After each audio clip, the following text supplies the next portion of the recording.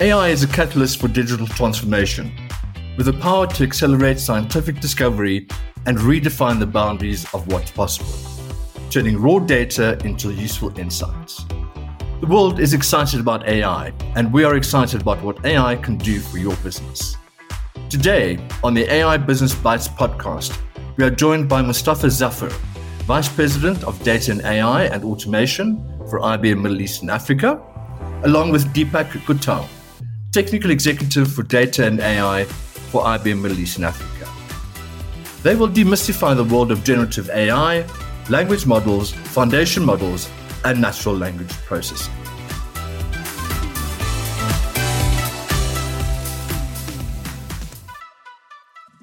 Hello, listeners. This is Deepak Gautam. My role at IBM is focused on helping clients realize the value from our data and AI solutions and provide a delightful experience. Personally, I am a data, analytics, and AI enthusiast and a passionate football follower. As an electronics engineer, I'm extremely excited with innovation in technology and particularly the AI landscape. I'm always learning, so I hope you will learn along with me from this discussion.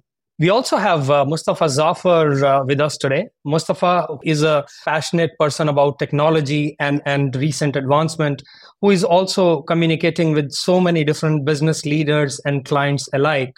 Mostafa, great to have you today. Thank you, Deepak. But interesting enough, like a lot of what used to be science fiction actually is coming to a reality. And I don't think I've been ever as busy as I am these days talking to clients and talking to even to my wife about AI. AI is the buzz. AI is the future. AI is the opportunity that everybody sees, right? So I'm really excited to have this conversation with you, Deepak. I must also share that from business perspective, companies like IBM have used AI to support COVID vaccine innovation and working with NASA recently in addressing critical environment challenges by using generative AI. So clearly, AI is on a journey of its own, right? But let's take a step back and try to demystify this subject. What is AI? What were its beginnings like? And what makes it generative AI? Good question, because we have to go back to the source and look at the history. So AI is not a new thing, right? AI started from the 50s, 1950, right? So more than 70 years ago. And then throughout the years and throughout key milestones and achievements that happened, AI was more introduced into our lives, into different businesses, into different use cases, into our even personal lives. AI is really the machine mimicking a certain human behavior. In the 90s, beginning of 2000, more around rule-based AI. So, and take the likes of playing chess, for example, and IBM, for instance, had the first machine to beat Garry Kasparov he was back then the chess champion of the world. But that was based on rules, because no matter how big the number of rules are and how big the number of probabilities are of a chess game, it's at the end of the day, it's a rule-based one, right? And it is finite at the end of the day. And then we went from there into a different type of AI where if it's not a rule-based and it's based on learning knowledge, and we start hearing the machine learning, basically asking a model or the machine to learn from a knowledge base, right? And I always say it's basically as simple as as you're teaching a child, you give them the information, not one time, but multiple times until they understand how to answer a certain question. But machine learning has been used mainly to answer a specific question. The question can be yes or no, or this question can be getting a certain information, but it is very, very specific and very, very narrow in answer, right? It can be prediction of a number, prediction of a certain state, but as I said, it's very, very narrow and very, very focused on answering a specific question. And then finally, last year, we started hearing more about generative AI, right? And even before that, large language model, right? So large language model is part of the generative AI. So generative AI is the bigger term, but it is a type of machine learning, right? So you have AI, you have machine learning as one of the type, and then you have generative AI as a type of machine learning. And Gen AI one type of it is large language models. And basically, this is unlike machine learning, where you're answering a specific question. Large language models and generative AI is about transforming from one form to the other. So think about it as transformers, right? It basically transforms the form of request you give the model into another form based on, in the terms of language, based on the vocabulary and the knowledge they learn by the data that has been fed and trained the model with. So I can tweak the answer as much as I want. It's about transforming it into another form that maybe it's more elaborate. Maybe it's in a picture format. Maybe it's in a video format. Maybe it's in a code format, but not necessarily it's the right answer. Correct, Mostafa. And in fact, that's why sometimes we ask the question, why now? We are talking about AI, but why now? And that's where you mentioned terms like large language model, and then the term we hear foundation models all the time.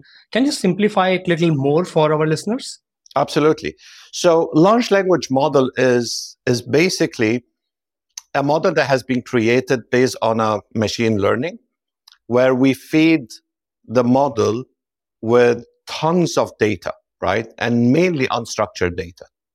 And this data becomes the training data set for the model to know how to transform to something else, right?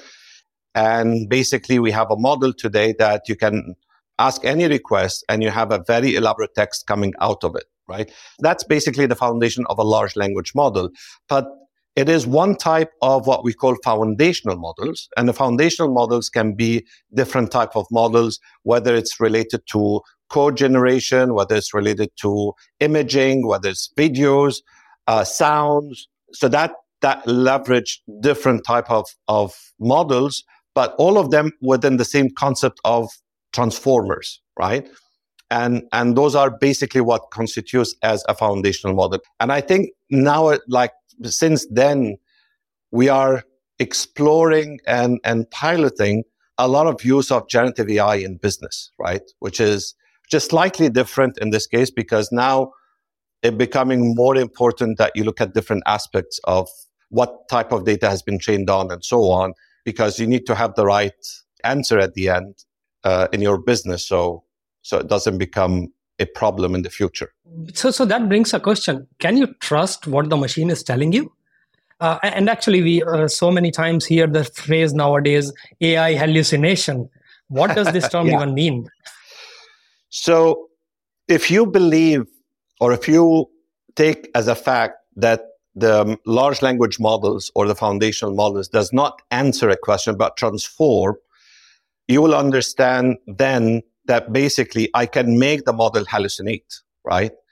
I can make the model saying stuff that is not real, okay?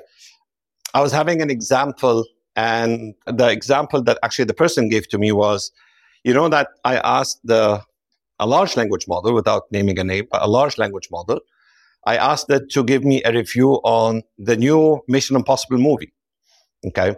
And he asked the model to give the review as a positive review. So it came up with some paragraphs of a very positive review about the movie. And then he asked the same question, but give me the same review on the same movie, but in a negative way. And basically the model created another review, which is absolutely negative, right? So if you just believe that, no, it just answer a question, that hallucination would be, you got an answer, you think it's absolutely right, because it comes with confidence from the model and from the system that you're using, and you believe in so much, and you don't know what is the right answer, and you take an action based on that. That's hallucination. That's when AI hallucinates. But if people understand that AI or large language models and foundational models doesn't answer a question, doesn't understand the outcome that generates, they will avoid hallucination. That's one. But honestly, I wouldn't just trust AI because I need to trust it, right? In my vocabulary, in my belief, you need to have the right ingredients to trust AI, okay? It's not like somebody's telling me this AI is good, but I need to I need to understand the source of data. I need to understand the probability or the accuracy of this outcome that came out, how confident we are with this outcome. That at least give some confidence and some trust in whatever outcome is coming out to see whether I would trust it fully, or it does hallucinate and I need to review it, or no, this is not the right answer at all, and I need to do something different. No, I agree. There are so many stories. I believe we will have an encyclopedia on AI bloopers soon. But that brings me to another point, which is what we are talking so far is more about consumer AI, and we started touching about the AI for business. So what is the key points of differentiation you see there? It's a very good question, Deepak, because as an individual, right, and I'm going to use generative AI in my individual or personal productivity, it's absolutely a good thing, right? Because I know what I want to write. I can read it, review it, and then if I don't like something, I will ask the model to rewrite this part. So that's the good part of or the right use of the Gen AI or the large language models for individual productivity. But when it comes to business, it's a little bit different, right? Because in business, now we are talking about people's lives. Now we're talking about money. Now we're talking about economy. Now we're talking about key business decisions that might affect countries and governments. No, that becomes a bit different, right? And there are three main ingredients for any AI to be really successful in business, right? And or three main pillars, and we have to take care of the three pillars at once when we talk about AI for business. Number one, I need this AI not to be generic, but to be relevant and to create a competitive advantage for my business. Otherwise, better not to do it. Second, I need to be able to scale. When I put this model into production, it's not about building an application as much as do I have the right data? Can I scale with this model with all the data that I need? Can I have access to it in a cost-effective manner to be able to deliver the AI applications that I'm trying to build? And then number three, I need to trust it. I need to build a trustworthy AI where I have a full AI governance from development to production. It's extremely important. If I take care of these three pillars, then AI can be implemented in business. 100%, Mostafa. And I know from IBM perspective, from AI ethics perspective, we have been a leader for many, many years. And that remains a key point of our AI strategy as well. The other interesting term that we keep on talking about is natural language processing. And as you said, from conversational AI perspective, that's such a key ingredient. And let me give you an example. In my recent visit to Turkey, for example, I was using a cab, and the cab driver was using Google Translate because obviously we could not communicate with each other between Turkish and English. So such a great practical use of AI and NLP. What do you think about NLP and its usage from business perspective? It's extremely important, I believe, and core in what we're trying to implement AI in business right now. NLP is one of the. So let's go back one step, right, and think where AI can be used in business. Okay, so mainly AI in business can be used in customer experience. How do we enhance customer experience, right? Number two, we're talking about digital labor and knowledge worker. Number three, we're talking about advancing AI ops and IT automation.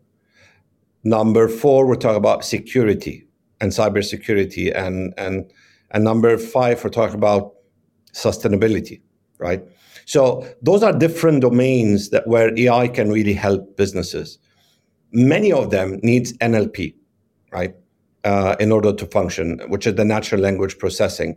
And let's take the example of customer experience. And let's take the example of IBM, for example. We're using NLP in our Watson Assistant as one of the key applications on top of Gen AI and on top of our Watson X platform to deliver a differentiated customer experience. And we'll not only talk about how do we answer a question and understand the question that was asked, we're talking about a whole experience, right? We're talking about taking actions. We're talking about linking to back-end systems. So think about the same example you said about not here as a driver, but think of if your driver is an autonomous driver, right? You're riding an autonomous car. There is no driver, but you need to communicate as well to tell them, yes, but I need to go to this address, and then you need to pay the bill at the end of the day after you finish your trip. So it's not about the communication only, it's about the whole experience, and can I do it from end to end without the human intervention? And this is what we're trying to use NLP, plus the automation behind it, plus the generative AI to deliver a differentiated customer experience using our Watson Assistant, for example. So that's one of the examples that we can talk about about NLP and the use of NLP. You're right, Mostafa. And again, I think the whole landscape is changing with the general public accepting AI as a medium of communication. And then even Salesforce has confirmed that 60% of the customers are welcoming the use of AI in engagements if it means a better experience for them. So it's being proven in all the ways. So Mostafa, in closing, how can generative AI positively impact our life? It will. So I think it's not if, it will impact our lives. It is creating a huge opportunity in productivity, number one, in sustainability, as I said, in doing things faster and in a shorter time so we can focus on the right things, right? I believe it will affect us by any mundane task will be done by AI and Gen AI. And I think it's up to us right now to focus on the creative part, to focus on the innovation, to focus on delivering business value. And I think this is how we need to look at the opportunities behind Gen AI. No, absolutely, Mostafa. And let me get it right. So artificial intelligence, not a substitute for human intelligence, right? And it's going to be a tool to actually amplify our own human creativity, ingenuity, and so on. In fact, like I said earlier, I started by asking, will robots take over the world? Maybe next time I'll start asking, will aliens take over the world? No, I appreciate, Mostafa. Thank you so much for your time and really, really insightful conversation. I thoroughly enjoyed talking to you on this essential topic. Thank you, Deepak, and I'm so happy to be here with you as well. Thank you for listening to the AI Business Bites podcast. The world is excited about AI, and we're excited about bringing the AI for business conversation to you. If you enjoyed today's conversation, reach out to us on ibm.com/WatsonX, or watch this space for further conversations from our thought leaders in our next AI Business Bites podcast.